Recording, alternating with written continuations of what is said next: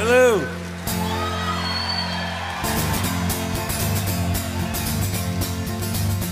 She was a level-headed dancer on the road to alcohol, and I was just a soldier on my way to Montreal. Well, she pressed her chest against me about the time. It's officially football season, and From Here It's Potable is back. Let's go.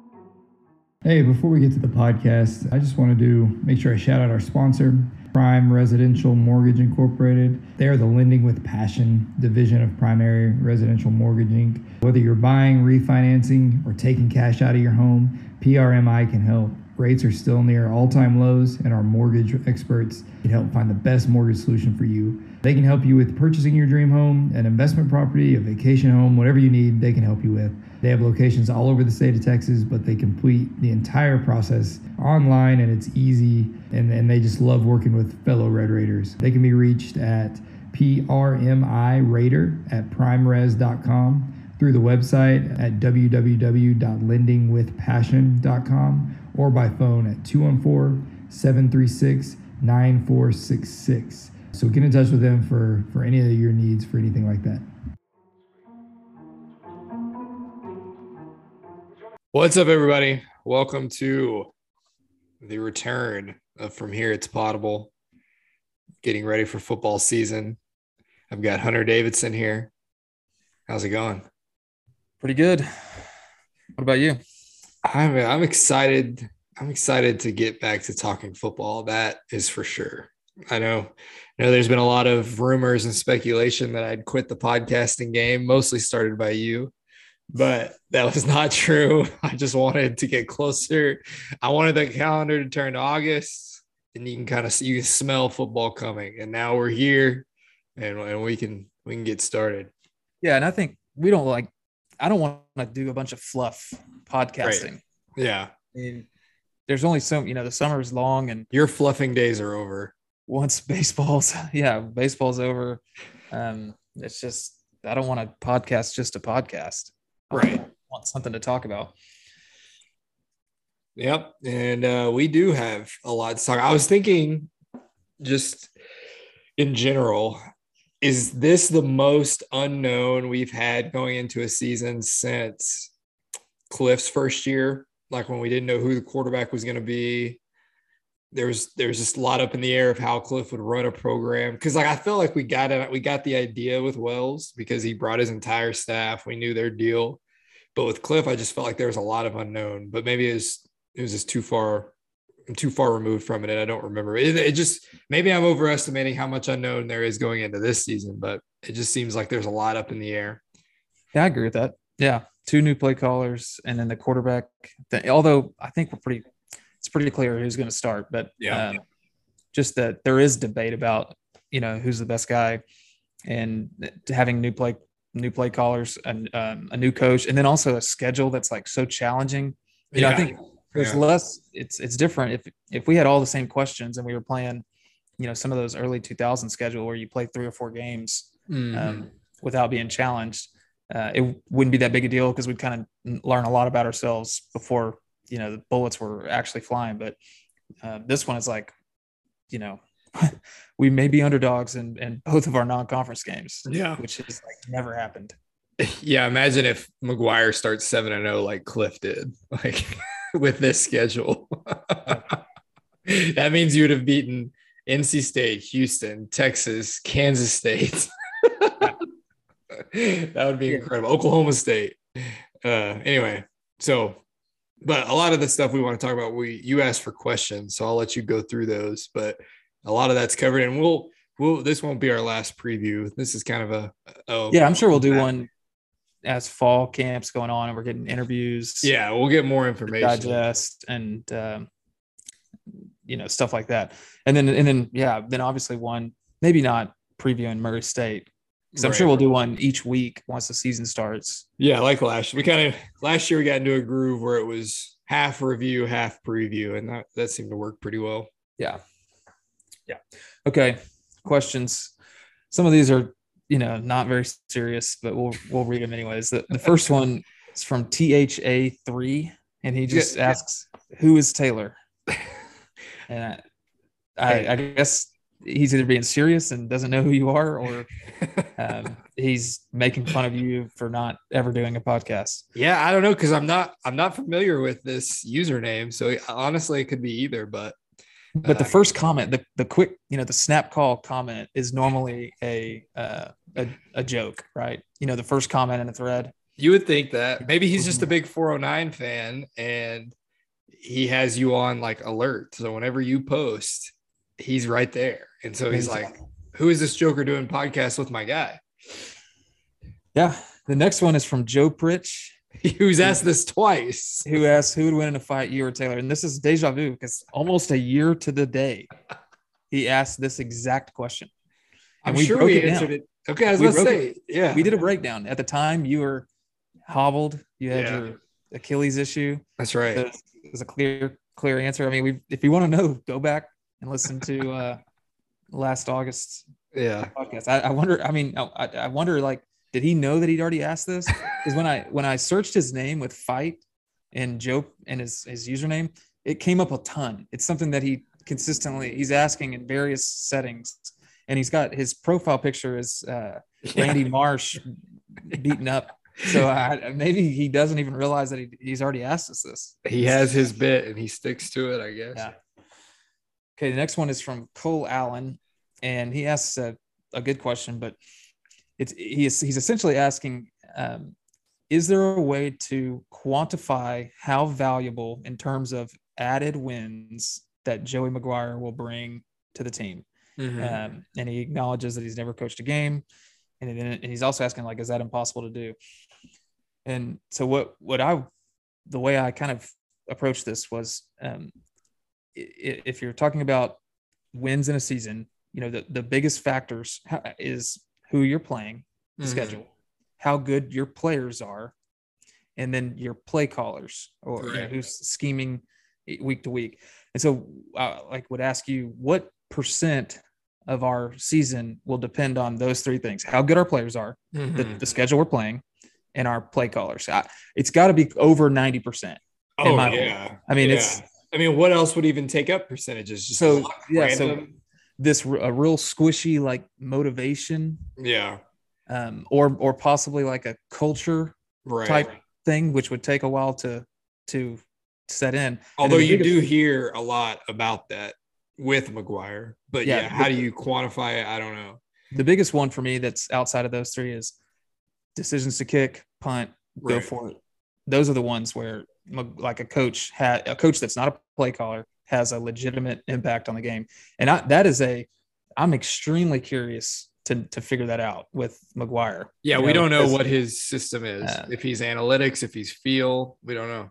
Yeah, because generally being a super, super aggressive is what you're supposed to be doing. If you're wanting to add wins, and maybe some people don't want to be aggressive. Like if you're Alabama and you're expected to win 11 games, you don't want to turn the dial up on like variance necessarily. Right. Yeah. Whereas if you're Kansas, you do. You don't have a ton to lose. But I am extremely curious to see if 4th and 2 at our own 40, and we're playing Texas, and it's in the first quarter, and they've scored, or maybe they haven't. I mean, what are we doing? Right. We're at our own 40. Especially because he strikes me as an aggressive guy. And if I remember right, he was at Cedar Hill. Like, it's been so long, but I kind of remember high school's different though, right? Punting, it is. You're not as efficient punting. Yeah. And but he's also so like, even though his personality seems to be that aggressive type, he's a defensive guy at heart. And defensive guys tend to not want to put their defense in bad situations. And he also seems old school.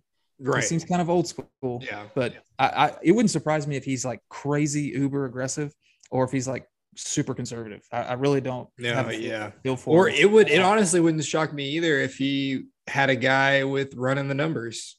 That wouldn't be the craziest thing to me, because he seems to do that. Like, he depends on those numbers when they're recruiting. Like, he has specific, I need these measurables, these types of this speed, all that kind of stuff. So yeah, that's something that maybe we can find out.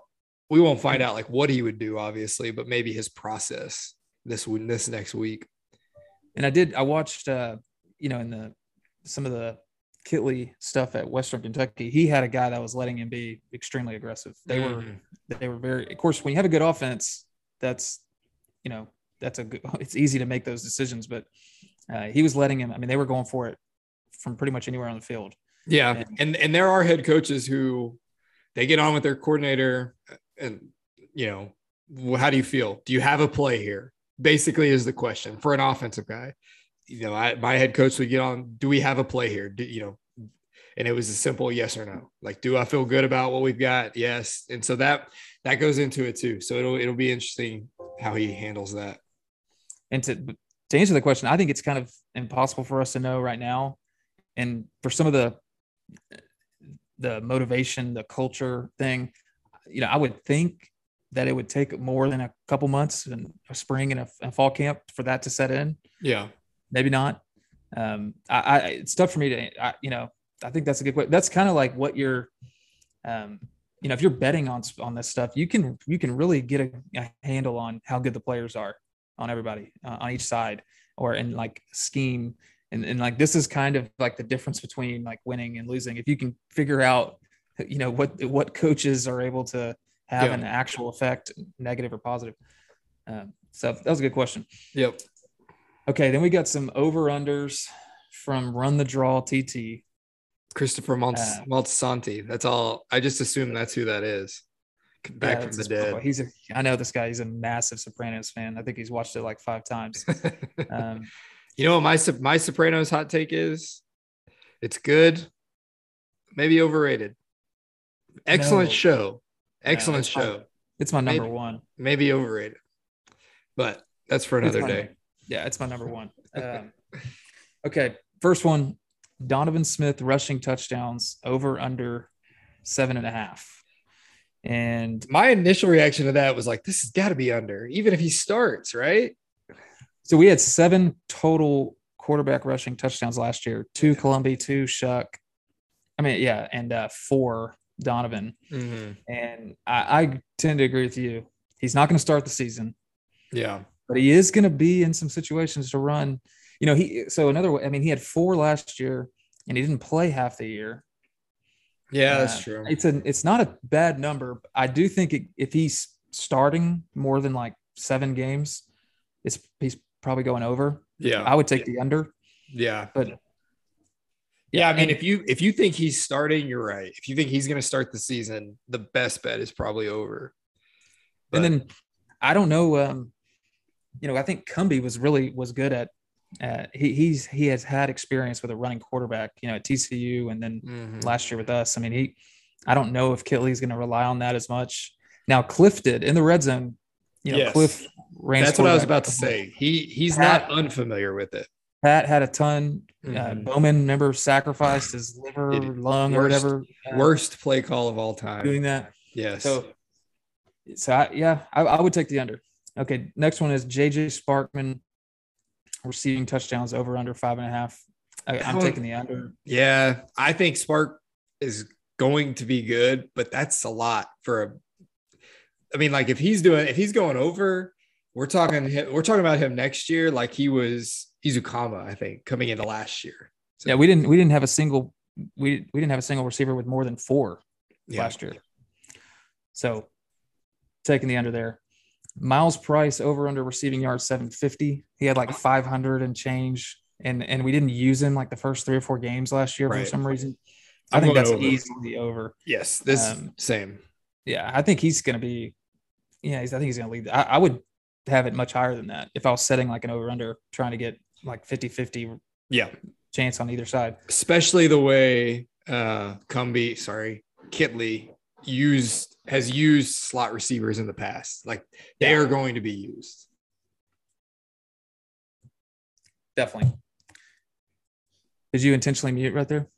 Yes, my dog is building a nest in the chair next to me, so that's what you're hearing. Next one is Shuck. Game started 6.5. I'm going over. Oh, okay. That is very interesting. All right. I think I'm going under. It's a good line. I mean, it's a good number because it's got, he could be the best quarterback on the team, and there's and go under that with injuries. And then also it's like that. I think that 6-game stretch is kind of telling. It's a question for me that a big question on the season is if we lose the games that we're supposed to lose, we're not going to have a very good record in the first half of the season. No, we are not. And can a quarterback so if we lose the game we're supposed to lose, presumably the quarterback isn't playing exceptionally well, right? I mean, if he's playing really, really well, then we're probably not going to be 2-4. Yes. Or 1-5 or something. In my opinion, crazy. The only position group or the only position that can turn losses into wins single-handedly is quarterback. And so that's a lot to ask of any of these guys, but that kind of goes to your sentiment that he's not playing out of this world if we're 2-4. And so it's a good number. I would lean over there because I just think generally that if you have a guy that's going to start and you say, okay, is he going to start more than 6 games on the year? Probably is. But I don't feel great about that. Another thing, something that I'm curious about is, to what extent are we using Donovan? Because as I'm trying to model out our quarterback situation this year, I can't get a handle on what percent, how often, how many simulations of this season does Shough not give the job away, but Donovan be involved enough and play so well in limited moments that he takes it. Because that's rare, most quarterbacks don't, it's not possible for that to happen. If they play well, they're not going to lose the job because they're not sharing the snaps with someone. But I think it's safe to say that Donovan is going to have a role.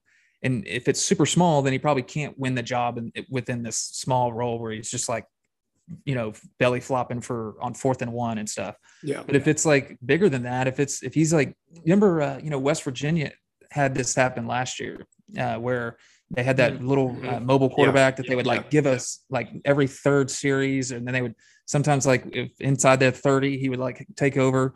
And that it was a big enough role to where he ended up just winning the job from Daigie, even though they both weren't playing that well, Tua Tagovailoa, I guess, is an example where the quarterback, Hurts wasn't playing terrible, but the job ended up getting taken from him because it's a Shough, maybe an example at Oregon. That guy barely played. Anthony Brown that season, but wasn't great last year. So I can't. That's something that I struggle with because I can kind of get a sense of all right, Shough, if he plays bad, Donovan's going to step in. If he gets hurt, Donovan's going to step in. If he keeps turning the ball over, McGuire's not going to put up with that.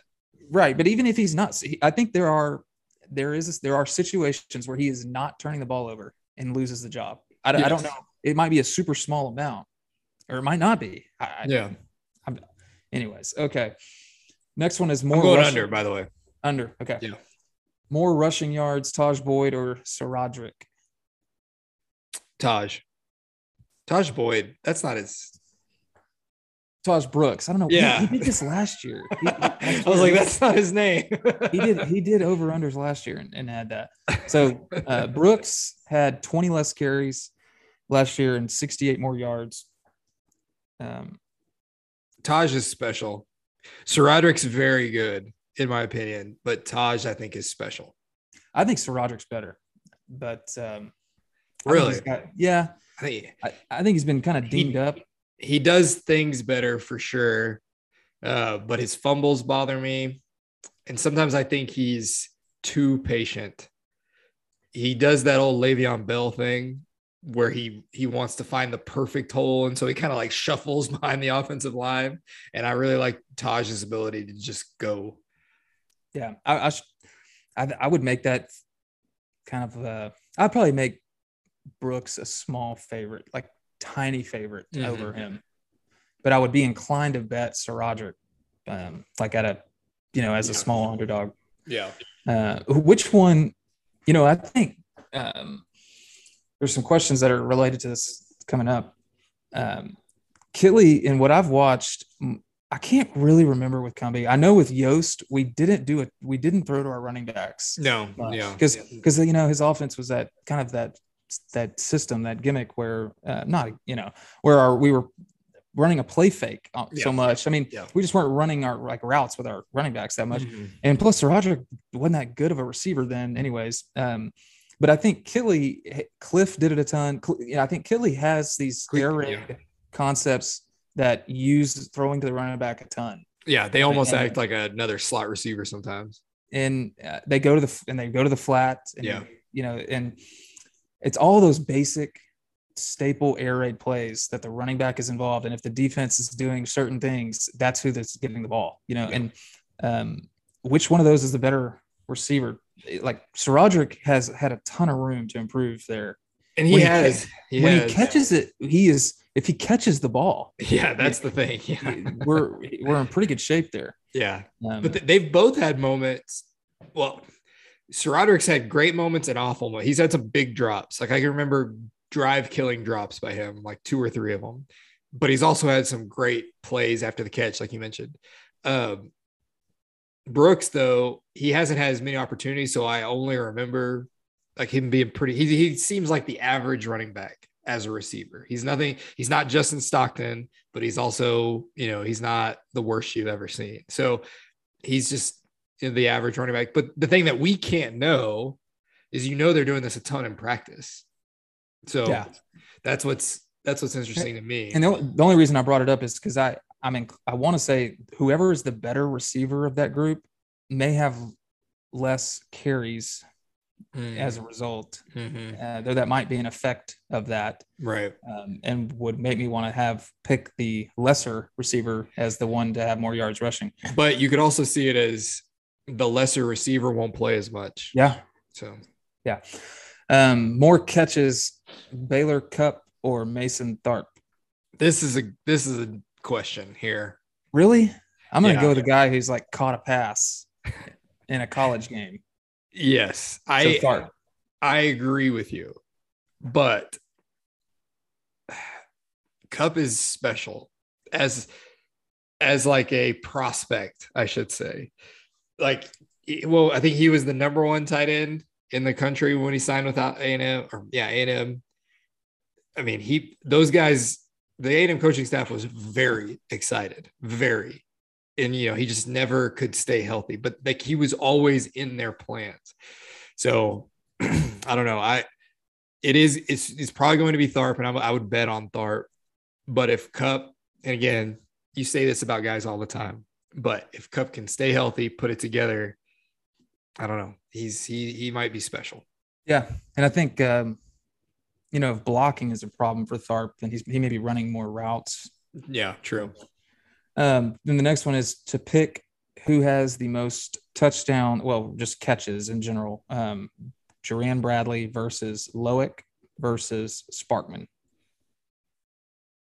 I'm going to go Bradley. Yeah, I would too. I think I would go Bradley with both TDs and catches. Yeah, and I think Loic would be right kind of close. Sparkman's a total unknown to me. Like, we've heard rumors of McGuire saying how awesome he is, but Loic was getting reps 2 years ago. Yeah, I mean, I think he's this is kind of time for him. Him being injured in the spring sucks, so I don't know how that'll impact, but yeah, I think I'd go Bradley. So next one is over under 1,400 rushing yards for Brooks and SaRodorick combined. We had 2,000 yards rushing last year. We ran it a lot. Yeah, we did. Cumbie. I mean, yes. We were good at it. Right. This is tough for me. I understand that Kittley is going to do what works. Right. I've watched enough Western Kentucky now to be kind of skeptical. Like they threw it. He's going to have to totally change his running scheme for it to resemble anything close to last year. Yes, for sure. I mean, it's more similar. What they did was more similar to Leach offense than anything we've done ever since Leach left. I mean, Cliff would run the ball. I mean, he would. At the beginning of games and seasons, he would. Yeah, I mean, but it wasn't. I guess here's another way to put it: like Cliff would look like we were going to run the ball, and then we'd run it. I mean, it never looked like Killy was going to run the ball at Western Kentucky. Yeah. Ever. What do you think? So 2017, Cliff's last decent year. How many yards do you think we had? Here are our running backs: Justin Stockton, Trey King, Desmond Nisby, DeMarcus Felton. How many total yards those 4 guys get? So I recall, that was like one of our better throwing seasons with Cliff. Shimanek threw like a good deep ball. We were really airing it out. How many total rushing yards do I think we had? About of the 4 running backs. Yeah. So not receivers or anyone else, just running backs. Mm-hmm. Basically this question in 2017. I'd say 1,300. 1,795. Wow. Which is a lot more than I thought and would have thought. So that's why this, to me, even though I initially thought way under, well, maybe not way under, makes me think that's probably a pretty good number. We might go over that just based off the talent in that room. Yeah. I would probably go under with those 2 running backs. One could get hurt. Yeah. This time. True. And we might use receivers. We have quarterbacks that run. I think we could have 1,800 yards rushing if those guys go under. Yeah. I can't remember, and also Cliff was like breakneck pace. I mean, we might have had 100 plays a game in 2017. True. Yeah, true. Next one this is an easy one. Freshman or redshirt freshman total sacks over under 7.5. We haven't had a freshman get a sack in 20 years. I'll say under. Yes, definitely. Another one that's kind of another Miles Cole and Tyree Wilson total sacks over under 12.5. We had under. I mean, until I see it. Yeah, I'm the same way. Our pass rush is just not there. And then also, I did a post on Tyree Wilson and people were like, well, so-and-so had so many. Like sacks is not necessarily the best way to measure a pass rusher. For sure. We could have a good pass rush and not from those 2 guys and then them not get that many sacks. That's possible. They could just blow up plays. Yeah. And guys can throw it away. Yeah. Or some other guy get a sack. Or them just elect to stop throwing deep balls because they can't block them. Yeah, I like this last question. I don't know how to interpret it. Well, yeah, I'll tell you. So total snacks, and Adrian Fry or Rashad Williams. I'll tell you, in his mind, a snack is a non-offensive touchdown. So so you can take a punt for snacks or a pick for snacks. So he's asking who will have more non-offensive touchdowns, Adrian Fry or Rashad Williams? Got to be Fry, just because I would assume he's the returner. Yeah. Although I think if it was just interceptions, I might go Rashad, but I tend to agree with Fry. All right, so that was it for the over-unders. Thank you, Run the Draw, TT. Next question is from The Spoon. What would each of you consider a quote-unquote successful season this year, both in terms of wins and losses and overall positional and team goals? Thanks in advance. This one's tough. I think that if you lose or if you win fewer than 4 games, that's not. So 4 games could be a success, winning 4 games. Oh. That would be tough pill to swallow, but anything less than that is absolutely not a success. What I'm most concerned about is this team going to be annoying to play? Like, are teams going to leave Lubbock, or are we going to leave? Fun to watch, or fun to watch? Yes, which is the same question, right? Yes, yeah. Like, are the message boards on? In Sikkim 365 going to be saying, I'm so glad that game's over. They were physical. They're fast. We were lucky to get out in a couple years. Yeah. Basically kind of maybe how like we talked about like Iowa State, Kansas State in the past, maybe something like that. So it's hard to put that into terms of wins and losses, but I do think 4 is that line. If you're 4-8, that sucks, but I can see a world where that's acceptable. Yeah, for me, it's the wins and losses is a bowl game. Yeah. Like if we make a bowl game, it's a successful season. There's no doubt about it. Yeah. I think I agree. Yeah. My other answer, which doesn't have anything to do with wins and losses, is the feeling that we all have right now. Yeah. You get on like Twitter, we're playing a top 10 team on the road. We're going to be like double-digit underdog. And every Tech fan, I'm talking about at NC State, and every Tech fan's like, Joey McGuire's going to win it. No way we lose. If we have this sense about McGuire and the program after the year, it was a successful season. And and like I don't know if I think we could still have this feeling without making a bowl game.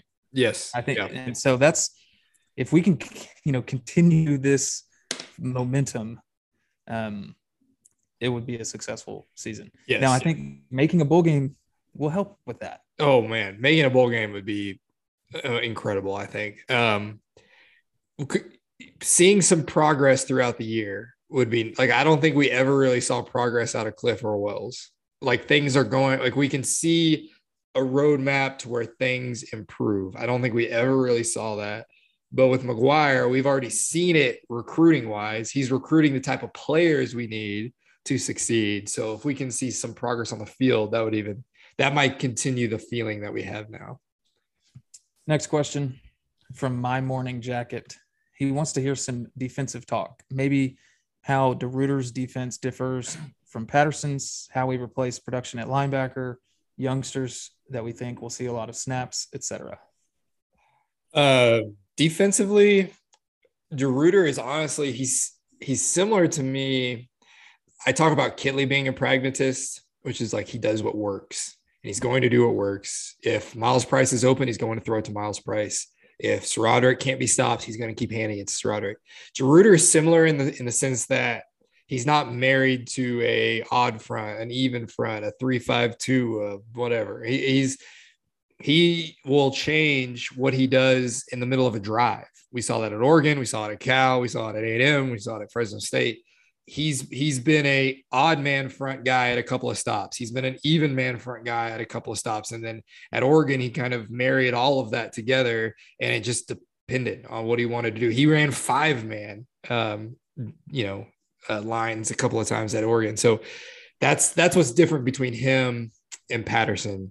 But what's weird is we saw Patterson's defense was difficult to grasp. Like there was multiple times where guys didn't know what they were doing or how to line up. We saw that in games. I've never seen DeRuyter's defense look like that. Like they may not be good, but they didn't look lost.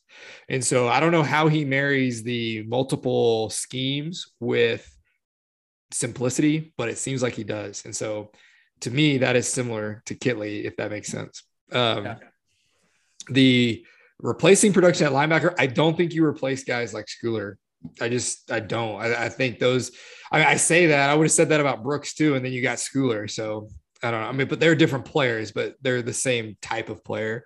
Really was good. A gift from God. Yes. Yeah. We weren't replacing Brooks unless COVID happens, Pac-12 is stupid, all of those things. Yeah.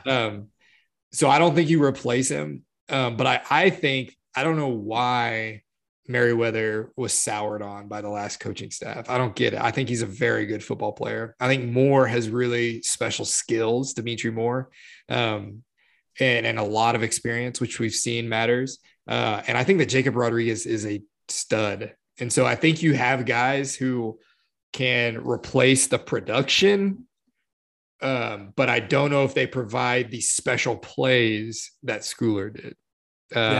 So that's I'm excited about Rodriguez. Virginia had a really good offense. He didn't play a ton, but he played offensive snaps as like a freshman. I mean, he's an absolute stud athlete. He has to be. I mean, we've seen guys it takes a while for them to get on the field. I mean, he's playing offensive snaps as a freshman on one of the best offenses in the country. And now we're, moving him to defense. That he's intriguing. I don't have a good handle on DeRuyter's defense yet. I do remember though at Cal that they kind of took the world by like storm. I mean, people were like, what are they doing at Cal? They went from almost the exact situation we were in, trying to compete with us for the worst defense ever. And we're playing like top 10 defense. And it was just crazy. If I remember right, he was like the first guy to do that. We're going to dare you to run the ball thing. Like, we're going to play a light box and we're just going to say, you're not disciplined enough to keep doing it. And it worked for him. If I remember right, it's been a while, but if we're talking about differences though, the one thing that stands out is how we're moving guys around, Tyree Wilson's listed as a linebacker. And that helps with the diverse schemes. Because if he was just, your field edge rusher, he lines up at one spot every time. As a linebacker, you can play with it a little bit. Yeah. Next question is from Ben Golan.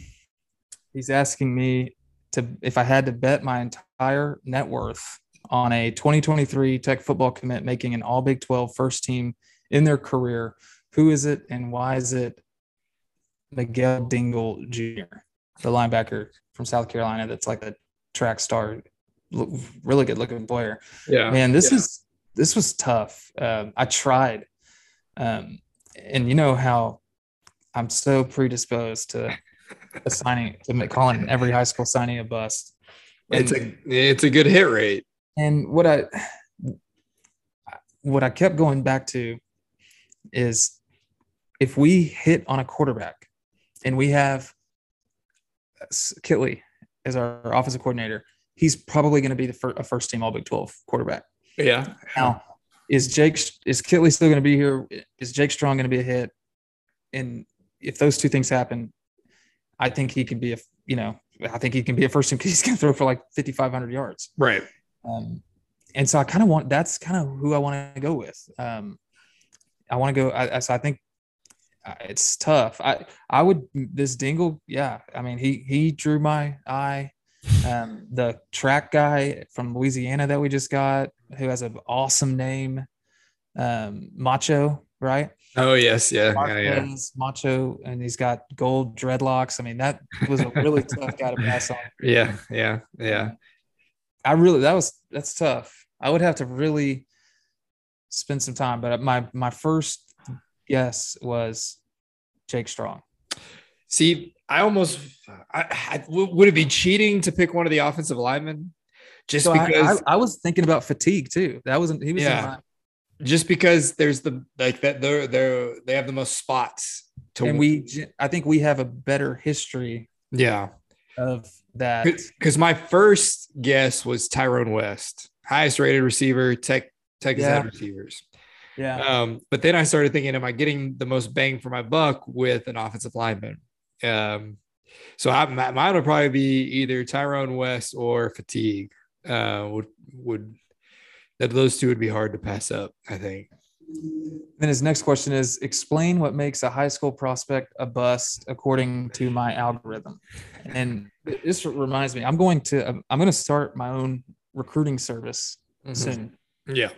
And it's going to be just like Rivals and all the others, except it's only going to be about busts. Like say whether a guy is a bust or not, or maybe like a percentage. Yeah. And it's going to be, how sometimes you'll get a tweet, like a notification that'll say, breaking, Ben Golan has put in a crystal ball for so-and-so. Right. And you click on it and you see where, I'm going to have that, but it's going to say Ben Golan has declared this player a bust. Right. And you'll get a notification. All the analysts on my site will put their bust predictions in, and you'll be graded on, if you say have a class of 20 guys, they'll be ranked by how many will be busts. Yeah.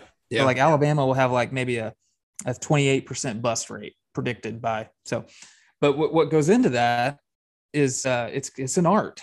It's not a science. Like if I see a guy who's got multiple Power 5 offers on quote unquote offers, and he's going to North Texas, he's a bust. Okay, that's in my opinion. Yes. If you've got a guy, if I look at his social media page and it looks like Harrison Jeffers' social media page, he's a bust.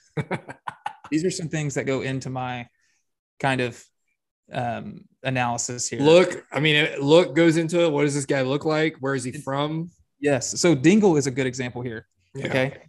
In my opinion, if you have a guy who is the son of a prominent football player at your school and you don't take that guy, or he goes elsewhere because you like recruited him, but he didn't choose to go there, he's probably not going to be a bust because that's just karma. That's like the way that the world works. So Dingle's dad played at South Carolina, right? Or Clemson? Yeah, I believe so. And they don't want him. Okay. He runs track. You look at him like, why is this? I mean, clearly the guy can play football. We pick him off, and therefore I'm inclined to think he is not going to be a bust. South Carolina message boards are going to be like, what were we doing? How did we not get this guy? It's just, those are just a couple examples of what goes into my proprietary. I think that's all right. Yes. There are some things that go into bust and not bust that I can't share on a podcast as well. And I know you feel the same way. So you'll have to meet us personally to know those things. All right. From Chase Allen wants to know some more of my quote unquote jersey numbers matter interpretations. Yeah. And you're right on this. You are 100% correct, because I bet we're on similar pages. Like, I'm looking at a guy that I was excited about. I'm going to see if you can guess this player. This might be the best way to do this. I was excited about this player in a position of need,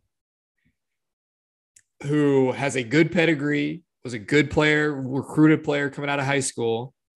And his number I now see his number, and I'm just no chance. There's no chance this guy is going to. He's a defensive side of the ball.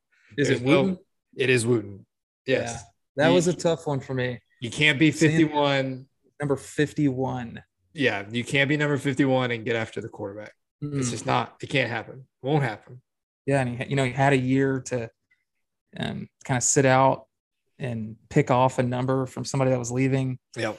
I agree. I mean, that one stood out to me as well. And because then on the flip side, you've got somebody like Miles Cole, who's 6'6", 270, 285. Okay. Yeah. And he's going to be wearing number 5. That's stud. That's a strong. He will be making plays. Another one that was interesting to me is Kosai Eldridge. So he's he was like what in the 20s last year. I believe so. Yes. He's old. He's a super senior. He only played like 50 snaps last year. We're going to be relying on him this year, and he moves to number 6, takes Rico's number. Good move. History says if you don't play that much until you're 24, you're not. History says that's not going to be a guy that's going to be like an all-conference player or like a legit. But he's number 6 now. So, here's one. We've already mentioned him. Jacob Rodriguez comes in, gets 13. Yeah, that dude's playing. He's playing. Yeah.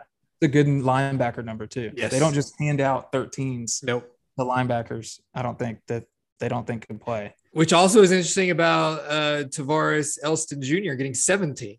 That's a good linebacker number too. It is. But yeah. Another one is Kobe Minor, number 3. Another good number. Yeah.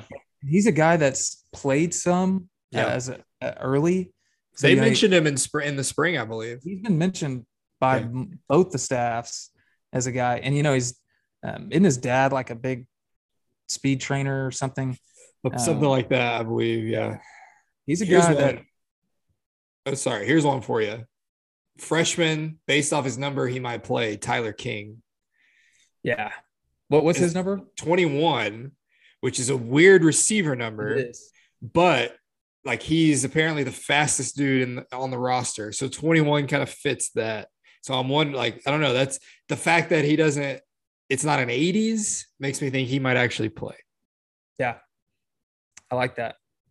So here's another one, like John Davis, okay, who is that guy? You might be asking. Well, he's number 27. Uh-huh. That's not, I mean, I think we can draw a conclusion there that he's probably not this year. He's just a sophomore, but yeah. And then Reggie Pearson's number 2. So we didn't need to know much. We didn't need to see a number change for him. No. But that just kind of solidified. He's going to be a big part of what we're doing. I have one that's going to, a lot of people, like, I don't expect defensive linemen to come in and contribute year one. A lot of people thought maybe Joseph, I never know how to say his last name, Adedire. Yeah. They thought maybe he would come in. He's number 43. So yeah, probably not. And then you got big Sam Carell, maybe a walk-on, the guy from Washington State. That's huge. Number 99. Yeah. That's good. I mean, for an interior lineman to get that as a redshirt freshman walk-on transfer. Yeah. Good sign for him. Yeah. I was looking at the Sincere Massey getting 90 is not bad either. A guy I thought might contribute. Now I don't know. Jordan Brown, the transfer with the dreads from Kansas, like he was in a bunch of videos from the spring. 86 tells me probably not this year. Yeah, again, young, but probably not. So, all right. Next one is from Tyler Holloway. Wants us to hand out preseason awards and superlatives. It's kind of broad.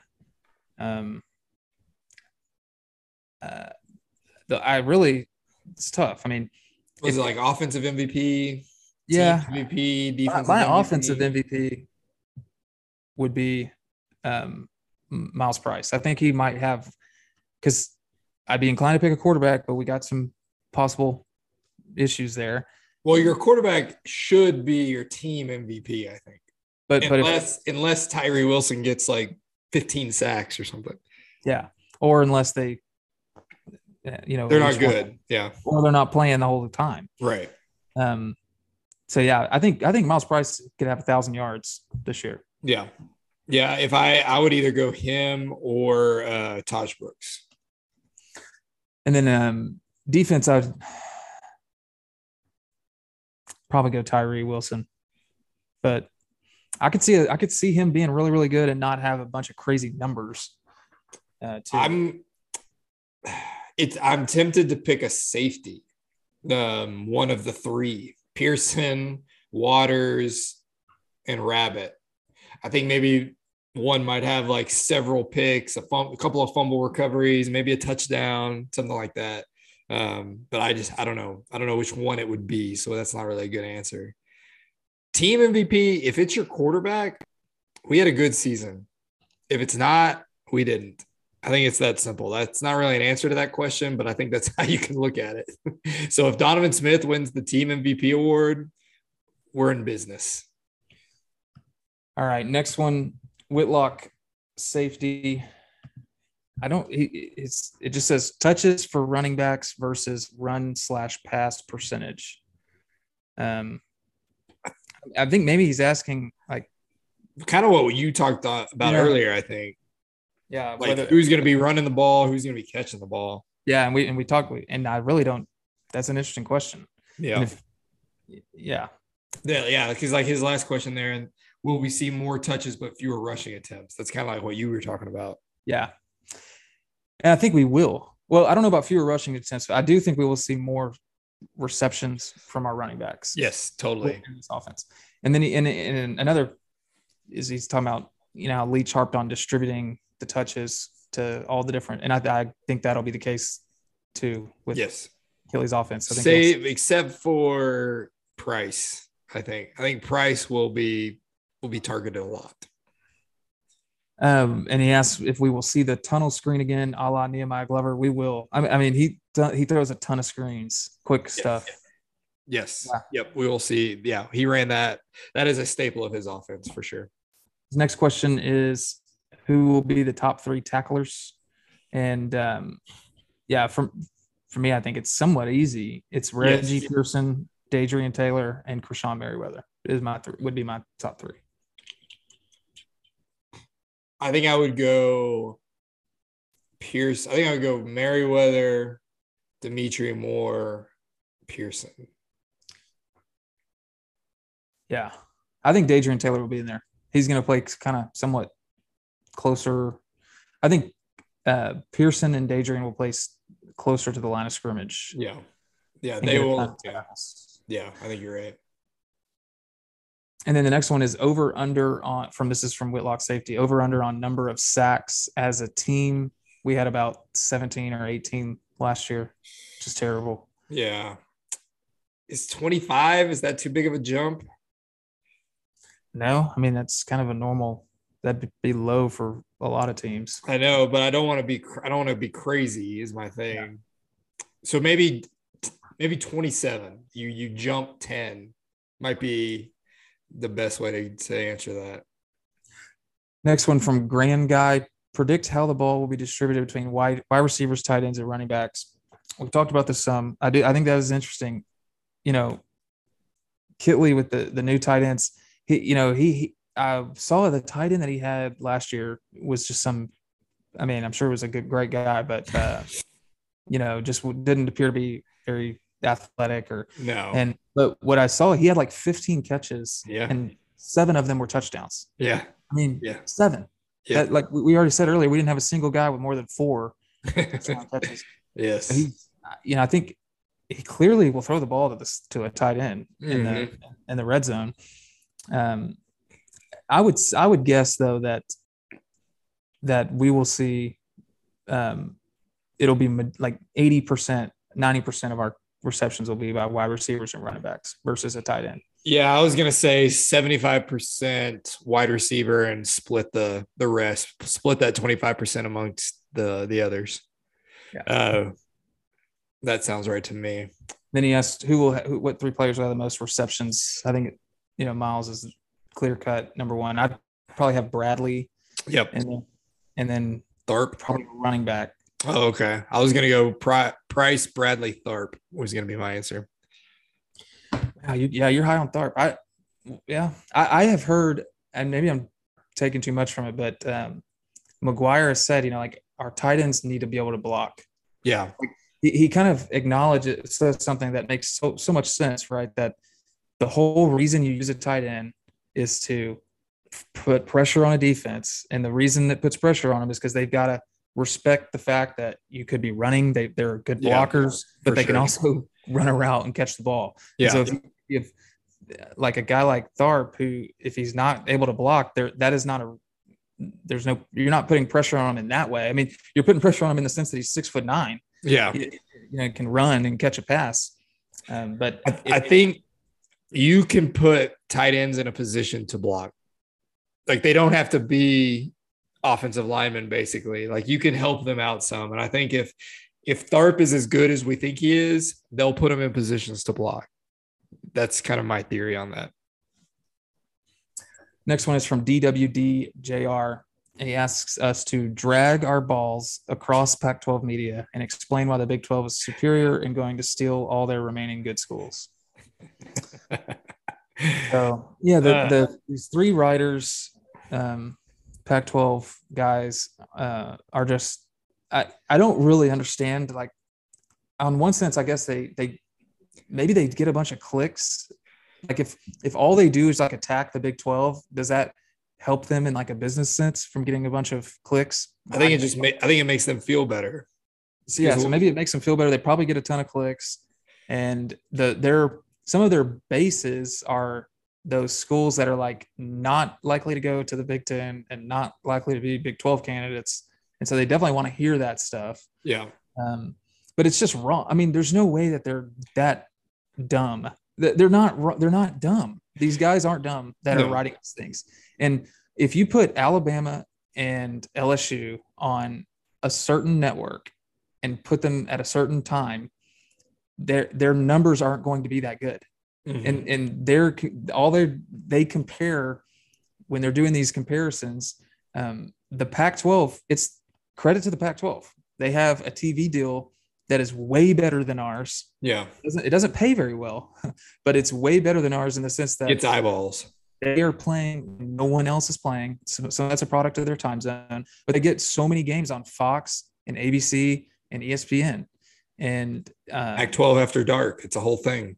Right. And then the other part is that when their games are either on like the best networks or they're on the Pac-12 network, and there's no numbers for those. So anytime they're doing those comparisons, there's no data for their worst games.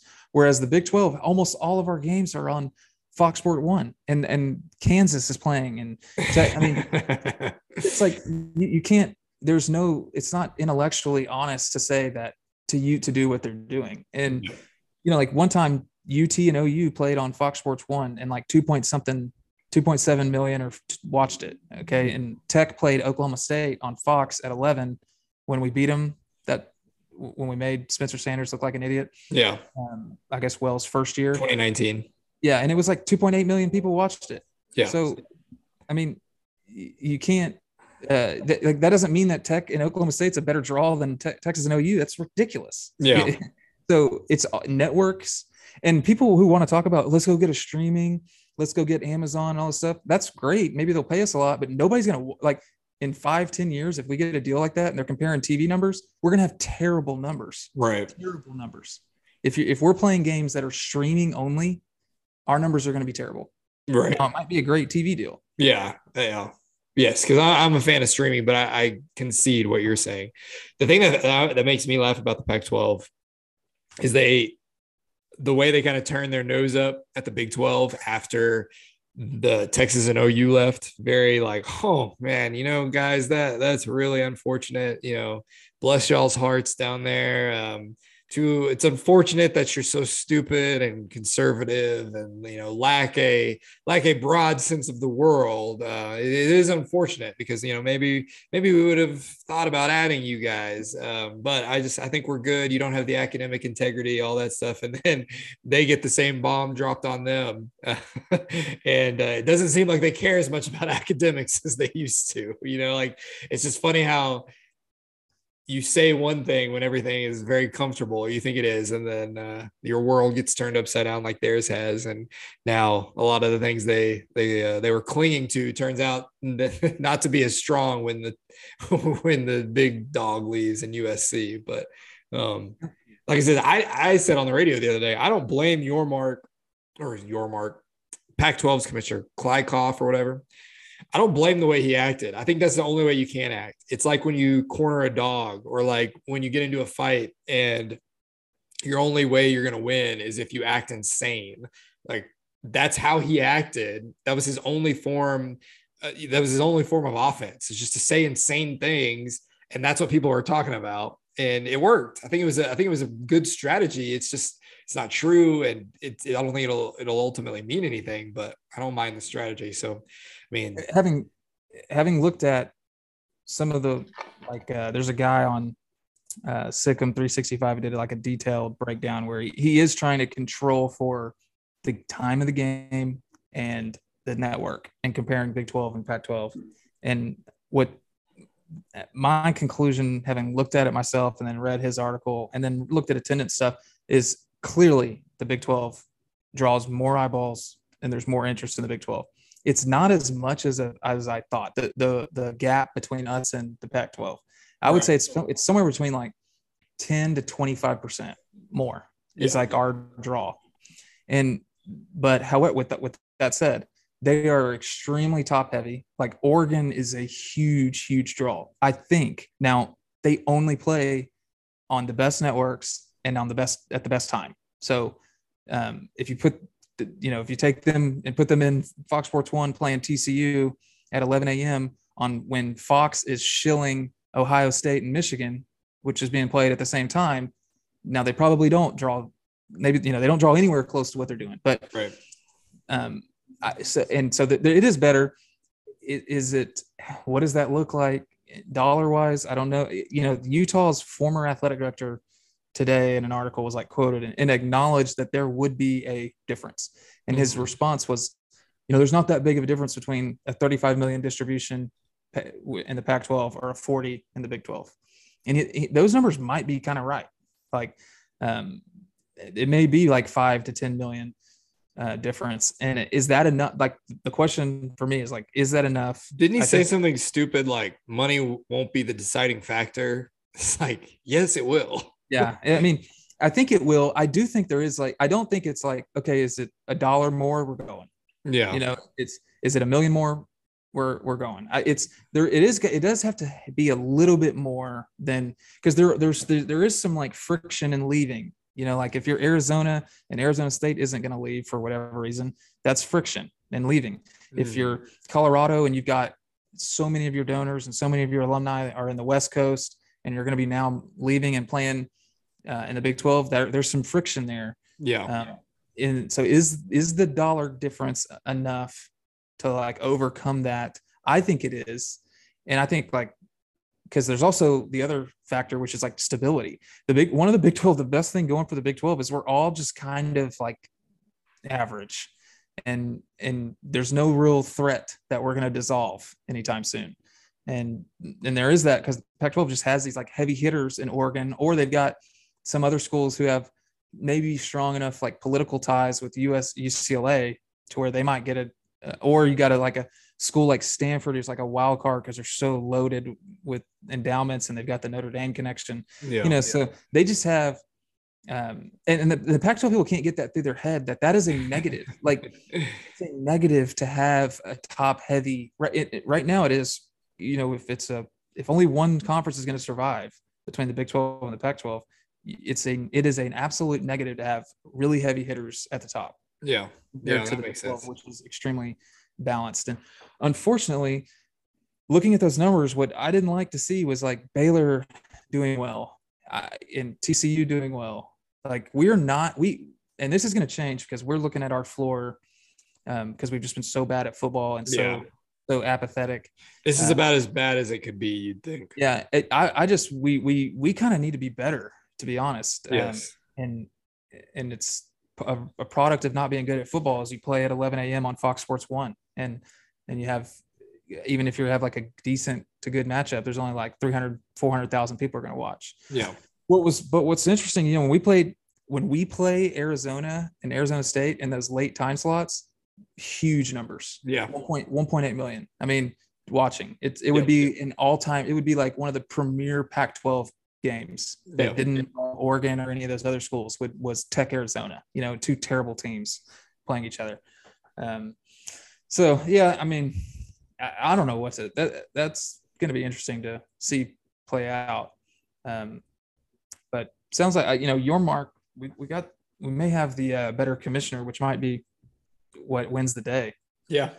So next question from Red Raider Fan 5. Was Taylor's biggest reason for hesitancy in re-upping the podcast just the temptations that come with fame? Yes. Yeah, that was it. You nailed it. Good job. I think just if we boil it down, you just don't, on your priorities in life, like this podcast, you enjoy it, but like it's success or doing it routinely and getting people to watch it, that is not something that really moves the needle. Yeah, maybe that's it. Maybe I want us to be like the I just kicked one of my kids' toys. It's one of those things like I want to be the band like before they get a big record label, like the cool band. Maybe that's it. You don't want to go mainstream. Right. That's yeah. Right. Yeah. That's it. You're too cool. Yeah, exactly. Yeah. Of course. Okay. Naturally. All right. Jay Bockham asks, which position group needs to improve the most? Quarterback. Yeah. I mean, like I said, that's that may not be swings games. Yeah. That might not be the answer as worded, like which needs to improve the most. It's probably like offensive line, maybe. Yeah, but that's like winning games. Yeah. I agree. Even if you have a guy you like more than the other, that guy still needs to get better. That's why this is a competition. Next one from Jay Bockham. Which position group is the deepest and or most talented at this time? It's wild, but it's the secondary. I think so too. It makes no sense. It's the deepest for sure. I think most talented, you maybe could argue running back. I think we have two running backs that could play for a lot of people. True. I think we got a lot of DBs that could play for people. Yeah. Rashad Williams, Marquise Waters, Reggie Pearson, Malik Dunlap, all those guys can play. Taylor. I think Adrian Taylor can play for people. Yep. All right. Next, Mr. Lobster says, I think you need Dick Smiley on here. I think that guy is Dick Smiley. He loves Dick Smiley. All right. Next one, J.A.K. Porte, Jack Porte, 32. We'll do that. This first one is key matchups for each team on the schedule. We'll do that week to week. Yeah. And then another one, he just says over/unders question mark. I don't know what that one is then. The next one is favorite NCAA football game or favorite feature mode not named Dynasty. For me, the favorite NCAA game was, I think it was 04-05. It was our 04 team. Yeah. Because we had that NCAA game had had those like super players, like they had a star under them and they would start pulsing and they would just go crazy. And for Tech, it was Jared Hicks. Yes. And Tech was like one of the only teams in the game that had their impact players. You had 3 on the whole team, and 2 were outside receivers. Yeah. And they could there was like an 80% chance one would be pulsing. Yep. And the other thing, what I would do, I played online. Yeah. I would move Robert Johnson. Sorry, Cumby, but I would move Robert Johnson to quarterback. He had like high throwing like ratings, and he was fast. And it was unstoppable. I mean, you had a receiver playing quarterback. People would quit. They thought I was like cheating or like had some, but I was like, no, I just know. I mean, this is Robert Johnson, man. Like we had a rule in our friend group that you couldn't play as Texas Tech because it wasn't fun. You could throw it to Jared Hicks first, second, third, fourth down. One of the times it was going for 6 every time. And Filani was on there too. Yeah. So we couldn't even play. The other thing that was funny about that is Baylor, their impact player was a punter. It was Brett Szymanski. And I think A&M's was their kicker, which was also funny. And then favorite mode, not named Dynasty. At one point, they had mascot mode. Do you remember that? You could play, the whole team was just mascots. Yeah, I remember it. I never did it. I did that for fun. There was a game like in the 90s that had like all-time teams. So you had you could play with like 90s, you could like 97 Nebraska, like Eric Crouch or something. All right, now this might be one of the last ones. M. John 28. How many upset wins do you think Tech ultimately pulls off this season? And so I want to critique what is an upset, because I think we could be 2-point underdogs to U of H and win that game at home. And that's, to me, not an upset. Yeah. I mean, it kind of is. If you win as an underdog, you're an upset. That's an upset, I guess. But like that, is it really though? I mean, no one's going to be like, we upset U of H. I hope. I hope not. Saying that, because technically we won as like a 2-point underdog last year to U of H. Yeah. Although maybe that wasn't upset. They were. They ended up being good. Yes, and they had an incredible game plan. But so if it's just how many games do we win if we close as the underdog, I would guess 4. I would set it at 3.5. Yeah, and I would be like a 3 or 4. Yeah, I'm with you. I do. I think we're going to beat one of my. I don't know if it's a hot take, but I think we will beat one of UT or OU this year. I would love it. Absolutely love it. We're due to at least. We are due with them on the home side. And then he wants us to rank the potential upset wins from most to least likely. And so then I still have that kind of, I'm not, is winning as a 2-point underdog an upset? Because if it is, then the most likely are the ones where we're going to be small underdogs, like at Kansas State, U of H at home, potentially. Even UT is going to be, I think that line could be closer than people think, especially since they might lose to UTSA the week before. U of H might lose to them too. Yeah. I think likely, we got at Oklahoma State. Yeah. Another one is Baylor at home. That line's probably going to be kind of short. It's probably could be like Baylor -7. I would say the least likely you would go Oklahoma State, NC State, something like that. Would be my pick. NC State is going to be like, that's just I that might be the least likely to me. Yeah. The timing of the game, they'll be fired up and still kind of good. Like, they'll be 2 or 3-0 in top 10, and they'll have a lot of confidence, and it'll be interesting to see kind of what we look like playing on the East Coast against a team like that. Another one from M. John. Which Big 12 team do you think is most likely to overperform versus their preseason projections or expectations? And I would say if it's coming from like the Tech fan sense, I would probably say UT, because like Tech fans are probably say like UT is going to be terrible. They've got a bunch of good players, and they're like, the Sark knows what he's doing offensively. Yeah, they're being given like 20-30% chance to win the conference. If you look at the lines, I would say them versus their expectations. Yes.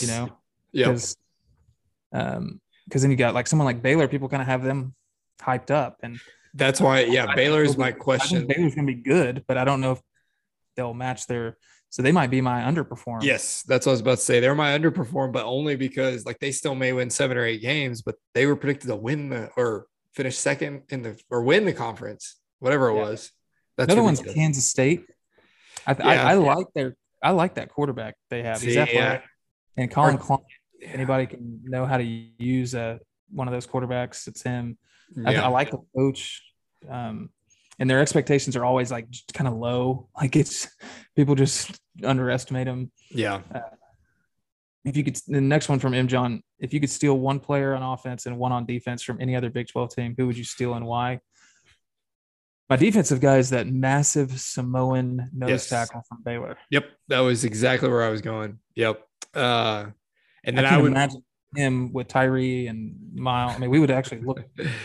Yes. The offensive one was tough to me because what does one offensive lineman really do? I don't know. I guess it would I'd be tempted to take the best offensive lineman, whoever it is, or Dylan Gabriel. I think Dylan Gabriel's good. Quarterback. And if it was any other year in the Big 12 where there's like a stud quarterback, this is an easy one. Yeah. The TCU wide receiver is going to be Quentin Johnson. Yeah. I mean, that guy's like the real deal. Yeah. He would be that UT receiver. What's his name? Like Worthy, maybe? Yeah. Yeah. Oh, and Bijan Robinson. I mean, Jesus, he's like a once in a generation player. So it's probably Bijan. Who's the guy, the OU receiver who ended up not transferring he's from Frisco. Really good. It's going to drive me insane. Our Zoom's running out of time. But he might be my pick, actually. How much time we got? 2 minutes for Marvin Mims. That's my pick. 2 minutes, 40 seconds. So all right, let's hit it. All right. Last one from M. John. Bonus basketball. Who gets the harsher welcome? Beard or McCullough? Beard. He'll be these holier than thou folks like, like Kevin, we respect what he did. I won't. There will be. I will not either, but yes, there will be plenty of those. Absolutely. How many points could you and Taylor Beadle score on AMAC and Bacho? As many as we wanted. I don't know what we're playing to. I don't know if they're trying. If they weren't trying, we'd be jacking up like 40 footers. Yes. And then maybe a couple would go in. If they were trying, probably 0, maybe like 5 points. I don't know. Yeah. Our only hope would be jacking up threes. They score every possession. Yes. Now that is true. Yes. Last one, A-Train 2.0. He's asking, there's been a stretch of really good linebackers for Tech. Who will be the next best to keep this stretch alive, or any of them capable? I don't think we have anyone capable of Schooler, Brooks, Dakota. I don't think we have anybody of Brooks's caliber. I think he was on a different level, even than Schooler. But I think Jacob Rodriguez is the next in that line. Yeah, probably not this year. But no, but yes, the next in that line. All right, that's it. Nice. Awesome. All right. So now the last question asked, what would it take to make this a podcast a weekly, bi-weekly occurrence? It'll be weekly from now on. We just kind of took the summer off, and so we'll get back on it. So I'm excited to get going. Anything else? God, there's been a lot since we started recording. How much time we got? 1 minute. Who's the best value Big 12 champion bet? Which win total are you hammering the over on, and which one are you betting the under? I've got the over on Texas. Unfortunately, I have a bad number on the Tech under. If I could do it now, I would take the over. I got a bad number. It moved on me. Who's the best value Big 12 champion bet? I'd go Tech, to be honest. If we're like 60, 70, 80 to 1, and all we get to do is make the championship. What's Texas? Like plus 230, 2.5 to 1. Pays like 2.5 to 1. That's not a bad one either. Yeah, I would want to take a really, really long shot, get him in the championship game, and then you can take the other side. You can hedge a little bit. Yeah, you can get value out of it. All right. Well, before you get cut off mid-sentence, we will see you guys next week. Walked into the spot. From here, it's potable. These nerds nerd out a lot. If you are a big tech nerd, but you walked into the spot. From here is potable. These nerds nerd out a lot. Go, Taylor. Go, Hunter.